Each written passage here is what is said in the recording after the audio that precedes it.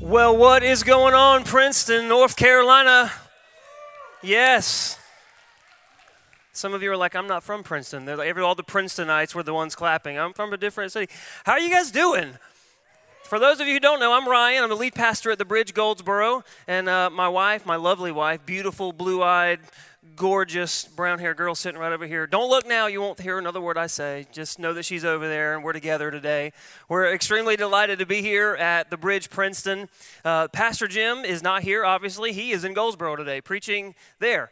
Throughout the year, not only is he is the pastor right here in Princeton, he's the senior pastor over the whole entire Bridge Church, all the locations. So throughout the year, he likes to go to the different locations and preach.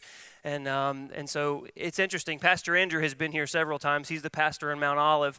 And for whatever reason, he and I just could not get our calendars together to make this happen. And so we thought maybe it's just not God's will for us to switch. And it's interesting because he was the lead pastor at Goldsboro for a while before he came here.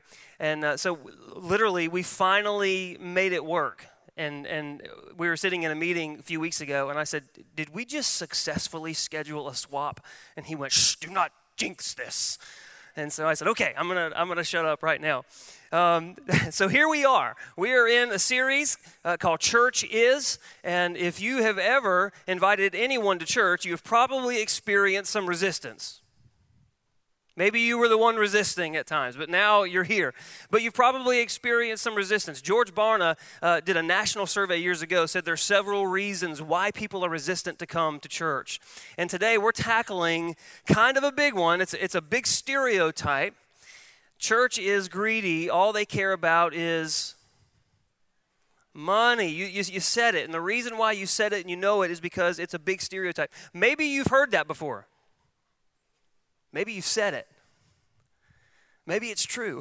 I don't know. Maybe we've earned this reputation. And if you're in the church today and you're part of the church and you say, man, that's offensive, that's really not what we think, let's just be honest before we get offended. There are some people along the way who have kind of given the church that name because it seems as if all they care about is money. And we could think of some preachers, we could think of some TV evangelists, I'm sure you could think of some. I'm not here to say any names, but I'm sure you've seen them. They have a 30-minute slot to speak, and 5 minutes of it is the Bible, and 25 minutes of it is how you can give to their particular ministry. And they need money to go on. I'm not saying they don't. I saw one person one time that said that if you donated a certain amount, you would be shipped a anointed prayer cloth so that you could pray and all your prayers would be answered. You know, you be healed of different diseases, or you could get that husband or wife that you've always wanted. I saw some single guys really taking advantage of that, ringing some doorbells of some single women praying with the prayer cloth, and they ring the doorbell and the door opens and they say, here I am. You prayed for me and here I am. The prayer cloth worked. We can see how people have given the church a bad name. So if you've ever used the stereotype or heard that stereotype that, church, all they care about is my money, we can see that sometimes it's not hard to kind of agree with that in some ways. But here's what I've come to realize is that it's not a problem that we're talking about money in church. The problem is when people talk about money with the wrong motive. Can you lean into me for a minute? Problem isn't that we talk about money in church. In fact, God said a lot about money in His Word. Over 2,000 scriptures talk about money. 2/3 of Jesus' parables, He was referencing money or some type of resource. So the problem isn't that we talk about money in church. The problem is when people, human beings, have the wrong motive. You know what I've come to realize? You know what I've come to learn? Is God, He doesn't care about money so much. What He cares about is the things in our lives that have the propensity to control us. And money is a really, really big thing in our lives that we all need that has the ability, if we're not careful, to really be the center of our hearts, to really control us. And so you don't think that if something has the propensity to be at the center of your heart, God's going to have something to say about it. Of course He is. He's going to say a lot about it. And so today we're going to be talking about that. We're going to be talking about what it means to handle finances God's way. Maybe you've heard the stereotype, all they care about is my money. Well, I want to talk to you today a little bit about a biblical motive, a pure motive, a motive that says, you know what, God does care about money, but He cares more about how He can bless you and how you can live a fulfilling life that He promised. Now, before we go any further, I want to say this. Back in 2017 of September, I joined the Bridge staff. It was one of the most exciting times of my life. And they were in a series called Offering Fit for a King. Anybody around here ever heard of that? It's a financial series. And so I said, oh, great. The first message I ever preach at the Bridge is going to be talking about money. So it just appears that every time I get introduced to a congregation around the Bridge, they want me to talk about money. So I'm sorry. This is the series that we were in.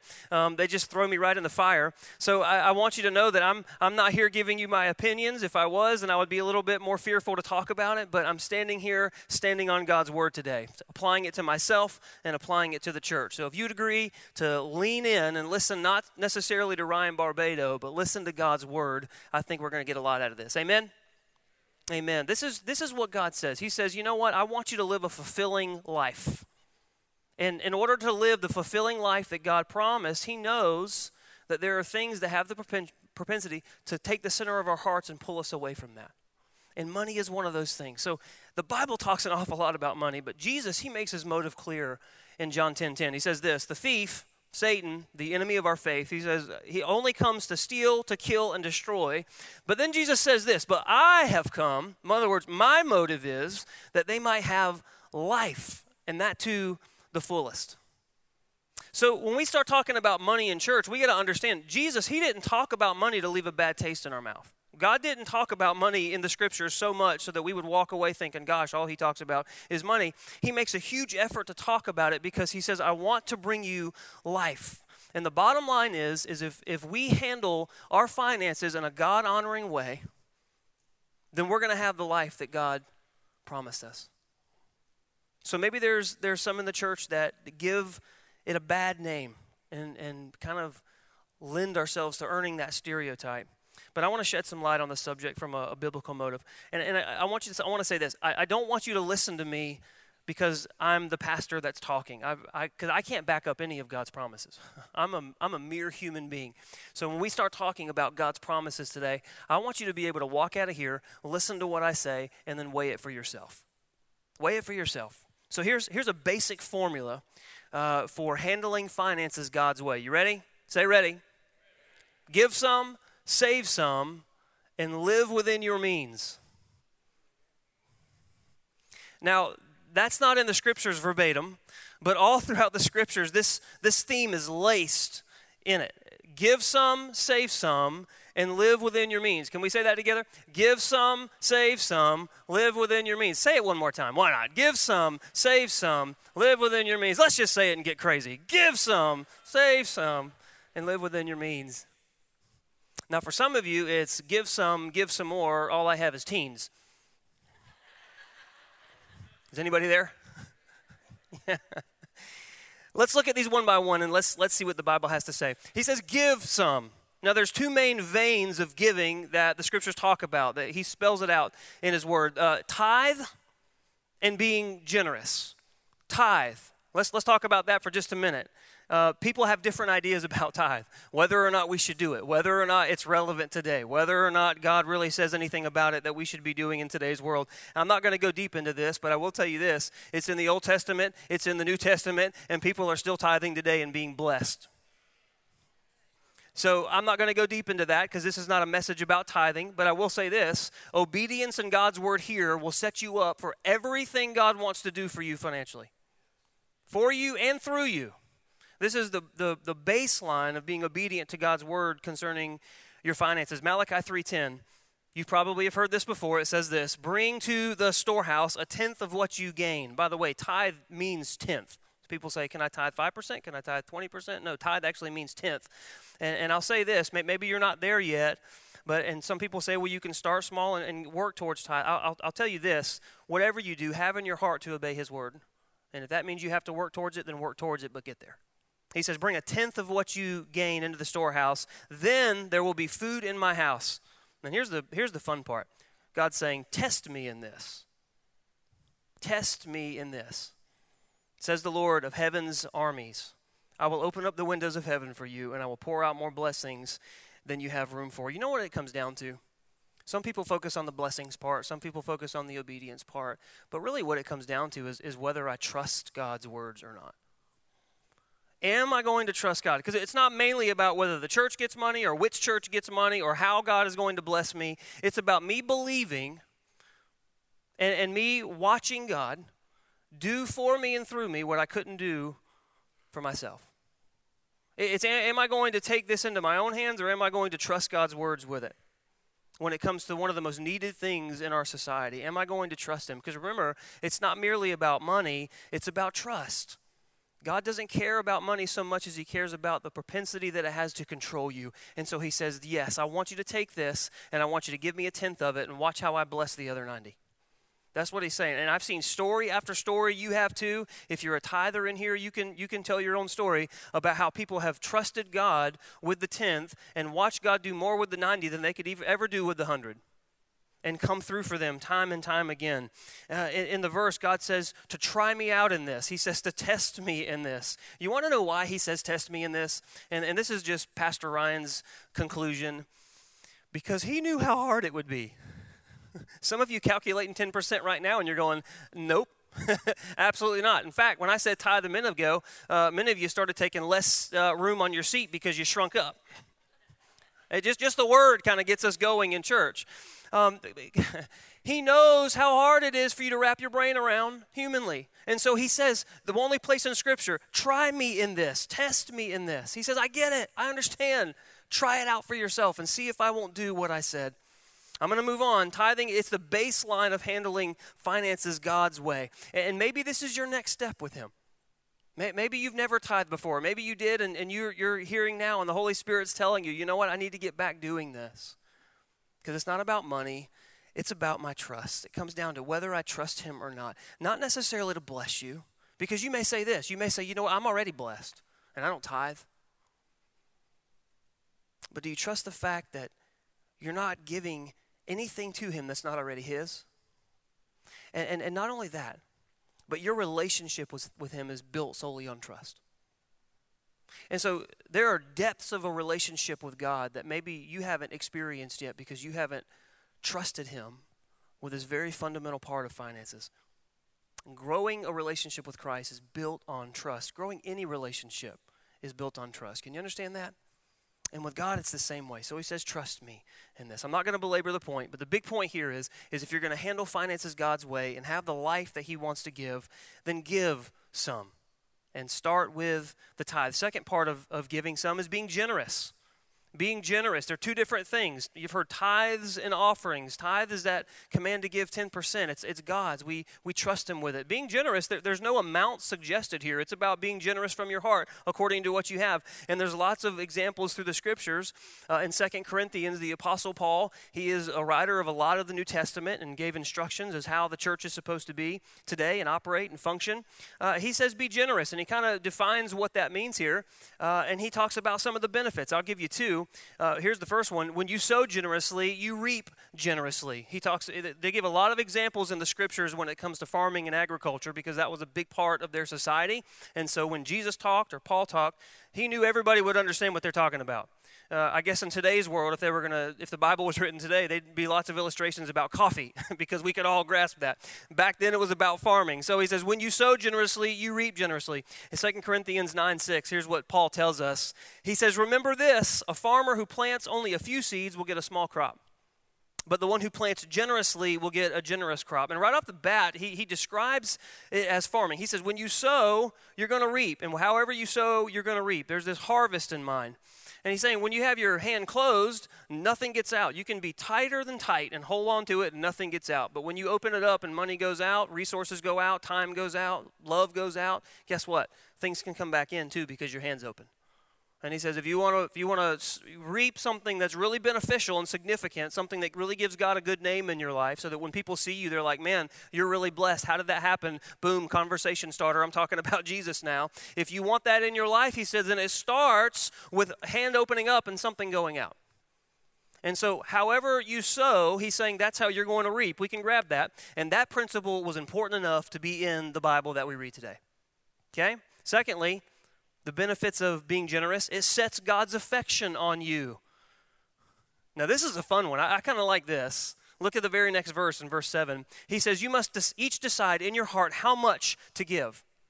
Remember, tithing, he tells you. This one, he's saying it's up to you, but decide it in your heart. And then he defines how.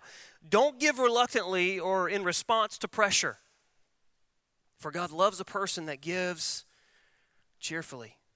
Now understand, the word love here isn't agape love, like he's going to stop loving you somehow if you don't. It's not the forever kind of love. Listen, God loves you. He loves you so much that he sent his son to die for you. He's not talking about that. But how many of you have ever had your mother look at you or your dad, or maybe you've looked at your kids and said, you know what, I love you, that's never going to go away, but I really don't like you right now. You know, when we give generously, it sets God's affections on us. You want to know why? Because God is a giver. That's who he is. It's his very nature to give.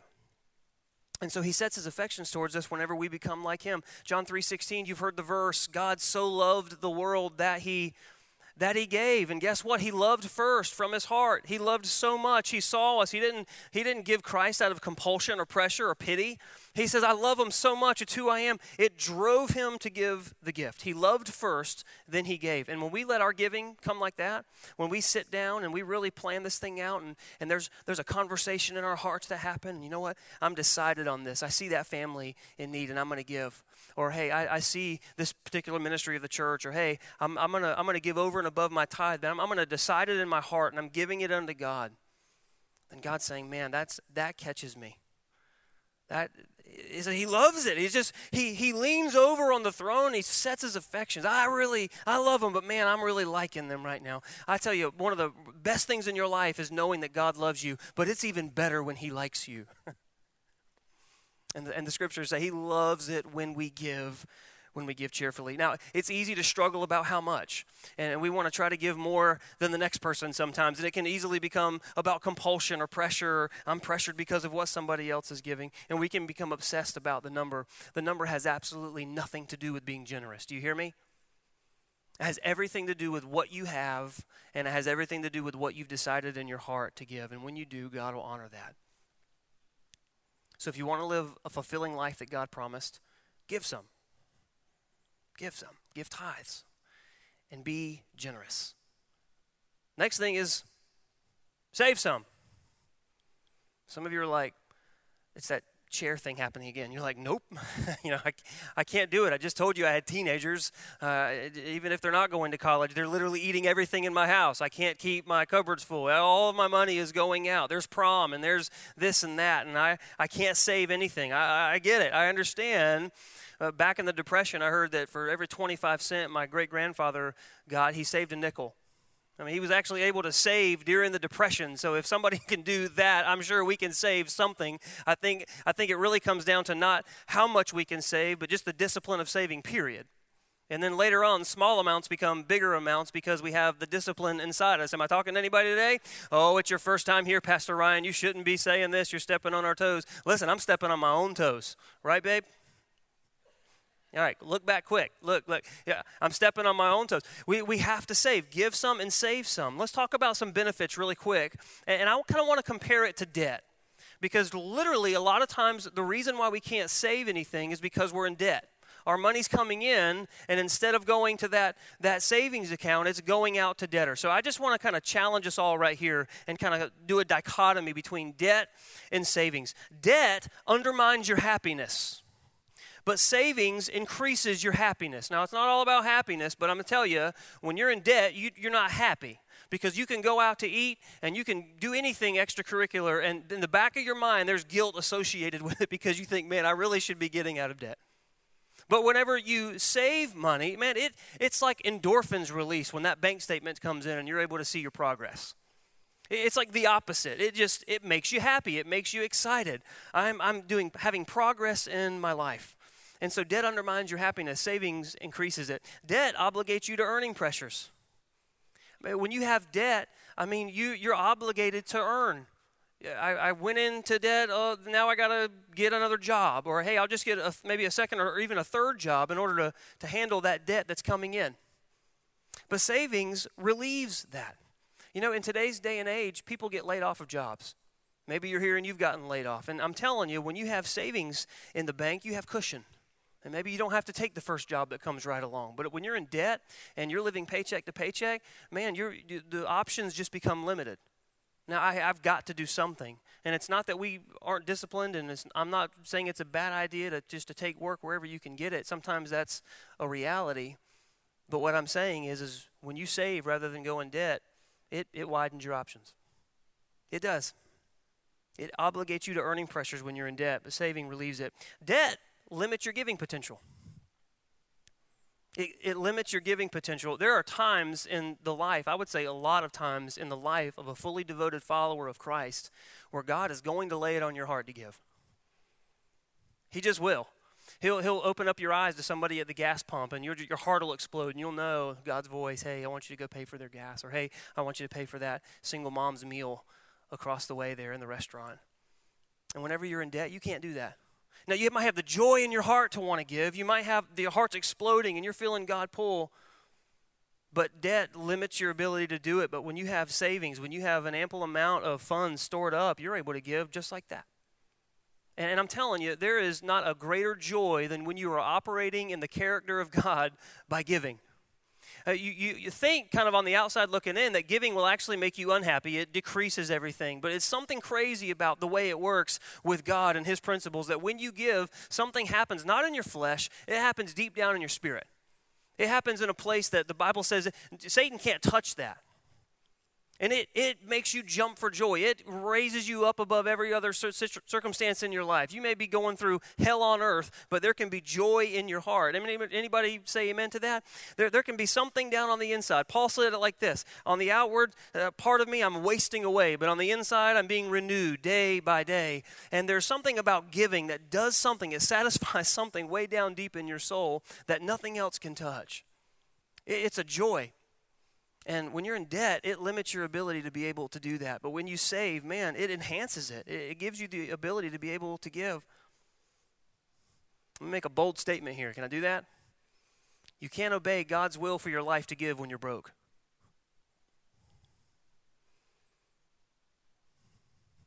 So save. Give some. Save some. Proverbs 21:20. The wise man saves for the future, but the foolish man spends whatever he gets. If you spend everything you make, you're not able to do that. Real fast, last one. Debt diminishes your Christian witness, but savings empowers it. You want to know the biggest thing to turn off somebody that you're trying to be a witness to for Christ? The biggest turn off is when they watch a professed Christian mismanage money. It is the biggest turn off. When we're broke and we're up to our eyeballs in debt, what kind of name does that give the God that we profess to be able to supply everything that we need according to his riches and glory? Please understand, I'm not coming down on you. There's been times in the past where I have lived paycheck to paycheck, probably because I have so many kids. I have 5, by the way. Yeah, I'm telling you. So pray for us. So I get it. I get there's too much month at the end of the money. I understand that. And if that's where you are, God says, do it my way and I will lead you. I'll give you everything you need. But when we're intentionally doing the opposite, when we're intentionally not giving, when we're intentionally not saving, what kind of name does that give the God, when we profess to be Christians, the God that we are proclaiming that he is going to supply all my needs according to his riches and glory? Debt diminishes your Christian witness, but savings, it enhances it. When you're blessed and you have everything you need and God gives you a lot of what you want, man, it opens up conversations for people to notice. So give some, but save some. And thirdly, live within your means. Live within your means. This is tough. AKA spend less than you take in. How many ways can we say this? I heard a study recently that said for every $1,000 the average American makes, they spend $1,300. Now, I'm no math major, but that doesn't make sense. Dave Ramsey said that we gotta stop spending money that we don't have to get things that we don't need to impress people that we don't like. And that's typically what we do. We want to keep up with the Joneses. I heard somebody say recently, they said, I'm tired of keeping up with the Joneses. I'm like, man, that is awesome. You going to change some spending habits? Tell me. They said, no, I'm not doing that. I'm going to change my last name to Jones so then people can keep up with me. And I thought, well, however that works for you in your mind, man. Do you know what I've realized is the root to spending too much? The root to not living within your means? At the grassroots level, if we get down to what's actually causing it, it's not that necessarily that we're keeping up with the Joneses, but it's a heart that's not grateful for what we already have. When you can look at budgeting, and that's the ugly B word that nobody wants to hear. When you can look at budgeting as not, hey, I've got all this stuff I'm going to spend, and budgeting is like taking a knife and just cutting the head off of all my happiness. I got to cut that and cut this, and I'm not going to be able to get my nails done every month, and I'm not going to be able to go fishing like I want, and I'm not going to be able to get that XYZ, whatever it happens to be for you. That's how we look at budgeting. We got to stop doing the things that we like. But instead of doing that, think about living within your means and the discipline it takes to do that as starting at ground zero. And instead of cutting, I am going to build. I'm going to take what I have, and the first thing is I'm going to maybe look at my mortgage, and I'm just going to be very grateful for the house that I have to live in. This sounds elementary, but I'm telling you how elementary our hearts really are when it comes to the simple things of God and how we're supposed to operate as humans. The wiring that God put in us. Gratitude goes a long way. Then I'm going to take my water bill and my electric bill. I'm going to build it on top of that and say, man, without water, I wouldn't be able to. Without electricity, we'd be sitting here in the heat. Anybody ever gone without AC for a week or two? Yeah, it takes one time, and then you realize how blessed you really are. And then maybe you add on, what you're going to spend in gas. Man, I'm so grateful to be able to put gas in my car. People are walking, and I'm able to put gas. This is gratitude. I'm building on top of that the money that I have already to be able to buy groceries. Lord, I'm so grateful for the opportunity to buy food whenever I know that there are other people in this world that are wondering where their next meal is going to come from. And guys, it's in Goldsboro too, if you've seen them. There's some legitimate homeless people. I know there's people that are scam artists, but there are legitimate homeless people in Goldsboro living in the woods. We got to start being grateful for what we have and not pushing ourselves to the point that we're trying to earn the right to have something that we haven't grown in and of ourselves to be able to handle. Gratitude goes a long way in that. That's why 1 Thessalonians 5:18 says, no matter what happens, no matter what situation you find yourself in this context, we'll just talk whether it's a lot of money or little money, because Paul said, I know what it is to abound and I know what it is to have little. Whatever happens, always be thankful. And then this is the part that seals the deal. This is God's will for you who belong to Christ Jesus. Anybody claim to belong to Jesus in the room today? This is God's will for you, being thankful. Instead of thinking it as budgeting as a sacrifice, like everything that falls short of luxury is just going to as a sacrifice, try building up from the bottom. Be grateful. Now, does that mean God doesn't want you to have fun? No, not at all. He said, I have come to give you life and life to the fullest. But he doesn't mean for debt to be the way that you get that. Get some and then give it and save it. And then thirdly, live within your means. I'm going to give you a bonus point. Now, none of you paid for this, so just buckle up. Here we go. Trust God. If you want to handle finances God's way and have the life that he promised you, it's going to take a lot of trust to do these three things that I just said. You can't do it in and of yourself, because God's will for you is not to just, leave you complacent. God's will for you is to grow you, so that a year from now you can look back and say, you know what, I'm not that person anymore. I've grown in all these areas of my life, including finances. You can get 5 years down the road and say, you know what, I'm not the same person that I was 5 years ago. I'm not the same person I was 6 months ago. God's will for you is always to grow in him. Throughout the scriptures we read where God's will for us is to grow in knowledge and to grow in grace. He wants us to grow and keep moving forward. And so when it comes to your finances and these things that he outlines to do in his word, it's gonna challenge you, and the point is to grow you. He wants to grow you. And all this information is good, but I can promise you, if you don't rest in his word, it'll be the best thing, the most trustworthy words ever written that doesn't apply to your life. He says, I want you to trust me with this. It's not enough to know it. Listen to me, because Satan knows it. He says, I want you to trust me with it. You got to trust it. Psalm 9:10 says this, those who know your name put their trust in you.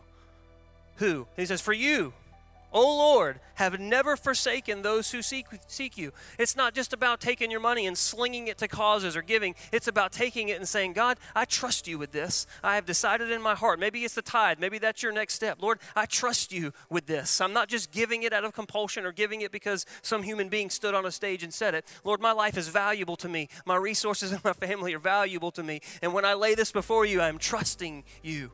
Oh, man, then you put the ball in God's court. He can't leave that alone. He has to do what he said. We're not manipulating him. God is delighted to come through for his kids. And then when we're generous, oh man, it captures God's heart like nobody's ever seen. He loves a cheerful giver. And we say, God, I'm gonna give, and I'm not gonna let everybody see. So, don't let the right hand know what the left hand is doing. And when I do, God, it's between me and you, and I want you to bless that family. And I don't even have to ask. I already know you're gonna bless me, Lord, but I lay this at your feet, and I trust you with it. And I know we've been talking about money here today, but it's not about money necessarily. God wants to open up the doors of your heart and grow in deeper relationship with you. And because money is such a big part of our lives, it has the ability to kind of stop us. We have the ability to want to control it, and it kind of sit at the center of our hearts. And that's just the subject at hand for today, but ultimately God wants a relationship with you. And he wants to grow deeper in a relationship with you. And oftentimes it is the places in our hearts that are the most difficult to let go of that are the doors that God wants to walk through to deepen the relationship. And he leaves it up to us whether or not we're going to open the door. And the question I have for you as we kind of wrap up today is are you going to leave that door closed, or are you going to open it to him? And I'm just going to be honest. I want us all to wrestle with that. I heard somebody say recently, I don't know why the acid test of our faith is money. But it is. Man, when it comes down to brass tacks, it is hard to let go of something as significant as money. But when we handle it God's way and we trust him to do his part, he never fails. And the byproduct of that is we have this amazingly deepened relationship with him that we never would have had we not trusted him in that way. So maybe today, you know what, the missing link for you is maybe it's tithing, maybe it's saving, maybe it's giving. But let me press in as we close. Maybe the missing link for you today is that relationship with God. It's a relationship. And before you think about temporal debt, what maybe you have incurred on this earth, we've talked a little bit about that today. Maybe you need to think about again, because you haven't thought about it in a while, the eternal debt that was paid for you about 2,000 years ago. Because guess what, guys? Money is not going to be here forever. Statistics say that everybody dies. Did you know that? This stuff's not always going to be here, but what is always going to be here is a life after this one's done. And Jesus Christ came to this earth about 2,000 years ago and died for you to pay a sin debt that you couldn't pay. And the Bible says now, this is what he's doing. He's standing at the door of your heart and he's knocking. And he's saying, if you'll open it up and if you'll let me in, I will come in with you and I will have a relationship with you. You need to understand something. It's interesting. A lot of people don't know this. When Jesus was hanging on the cross, you remember what he said right before he died? He said, it is finished. You know what that meant? He didn't say, I'm getting ready to die now. It's finished. I've done what I've come to do. But it was actually, if I can go a little deeper, it was actually a financial term that he said. It meant the debt has been paid. There was a debt that we incurred, not because we were such bad people, but because the Bible says we were born with a sin nature. David said, I was sinful even in the womb. We needed something to handle this for our eternity. And the life that Jesus came to this earth to give us, it wasn't just about financial freedom while you're here. It was about your spiritual freedom that will last forever. And so maybe that's you in the room today. Maybe you've never given your life to him, or maybe it's been a long time since you've actually lived in Christ. And so what I want to do as we close today is I want to pray for you. I want to pray for those in the room maybe who are Christians already. You're following Christ with your life, and this stuff's hard, but we're going to get better at it. I want to pray for you in that. I want to pray for myself. And then if you're in the room today and you've never given Jesus your life, you've never not just made him the Savior of your life, but you've made him Lord. You've given him the authority. I want to pray for you today. Can we do that? Let's bow our heads. God, thank you for this day. Thank you for the opportunity to hear your word. I love how you said your word's not always easy, but it's worth it. and it grows us and shapes us. And so, Lord, I pray for everybody in the room today who has heard these words today, and it's a challenge. Some of us in the room may be knocking it out of the park. We can glean from that, Lord, but there's a lot of us in the room, myself included, we have areas to grow in this. And I pray for all of us in the room that when we start talking about the tithe, or when we start talking about saving, or when we start talking about living within our means, Lord, that it just wouldn't be some great thing to do if we get around to it, but we look at your word, and as Christians we can say, God, we want to be obedient to your word, knowing that the life to the full that you came to give us is resting in that trust. So as we walk out of the room today, Lord, there may be some people checking out their bank statements, opening up some ledgers, trying to figure this thing out. Holy Spirit, be with them. Empower them. Your word says in Romans that if we are able to transform ourselves by the renewing of our minds, we will be able to test and approve what God's perfect will is for our lives. And so I just pray for a transformation of minds today. Not that we just simply start doing things, but that our minds would be transformed about it. And that when we sit down, we'd start thinking of this stuff in a different light through the lens of your word and be able to be empowered to do these things. In the name of Jesus. Now, maybe you're in the room today and you're saying, Pastor Ryan, I know I need to accept Jesus. I know I need to give my life to him. Will you just pray with me? God never made it complicated. Pray with me. Believe this in your heart. God, I need you. If I could accomplish things in my life myself, I would have done it already. But the fact is that there's a void down deep in my heart and I need you. I believe that Jesus is your son. I believe he came to this earth to die for me, to make a sacrifice for me I couldn't make for myself. I rest my trust in him today and in that. I believe that you raised him from the dead after he shed his blood for my sin. And I don't have all the questions answered. I don't know what's going to happen tomorrow, but I do know this, is that I'm going to wake up tomorrow morning, and for the rest of my life, I am going to aim my heart at you, and I'm going to ask you to help me, and I'm going to put my trust in you. And I believe I'm going to be everywhere exactly when I need to be there. And I believe one day, because of this one decision, but mainly because of what you did for me, that one day I'm going to stand before a holy God, and he's not going to see my imperfection, but he's going to see the perfection of Jesus Christ. And I'll be able to live with him forever in heaven. Thank you for this opportunity. I trust you, Lord, from here on out. In Jesus' name. Can we say amen together? Can we just give it up for everybody who prayed that prayer today?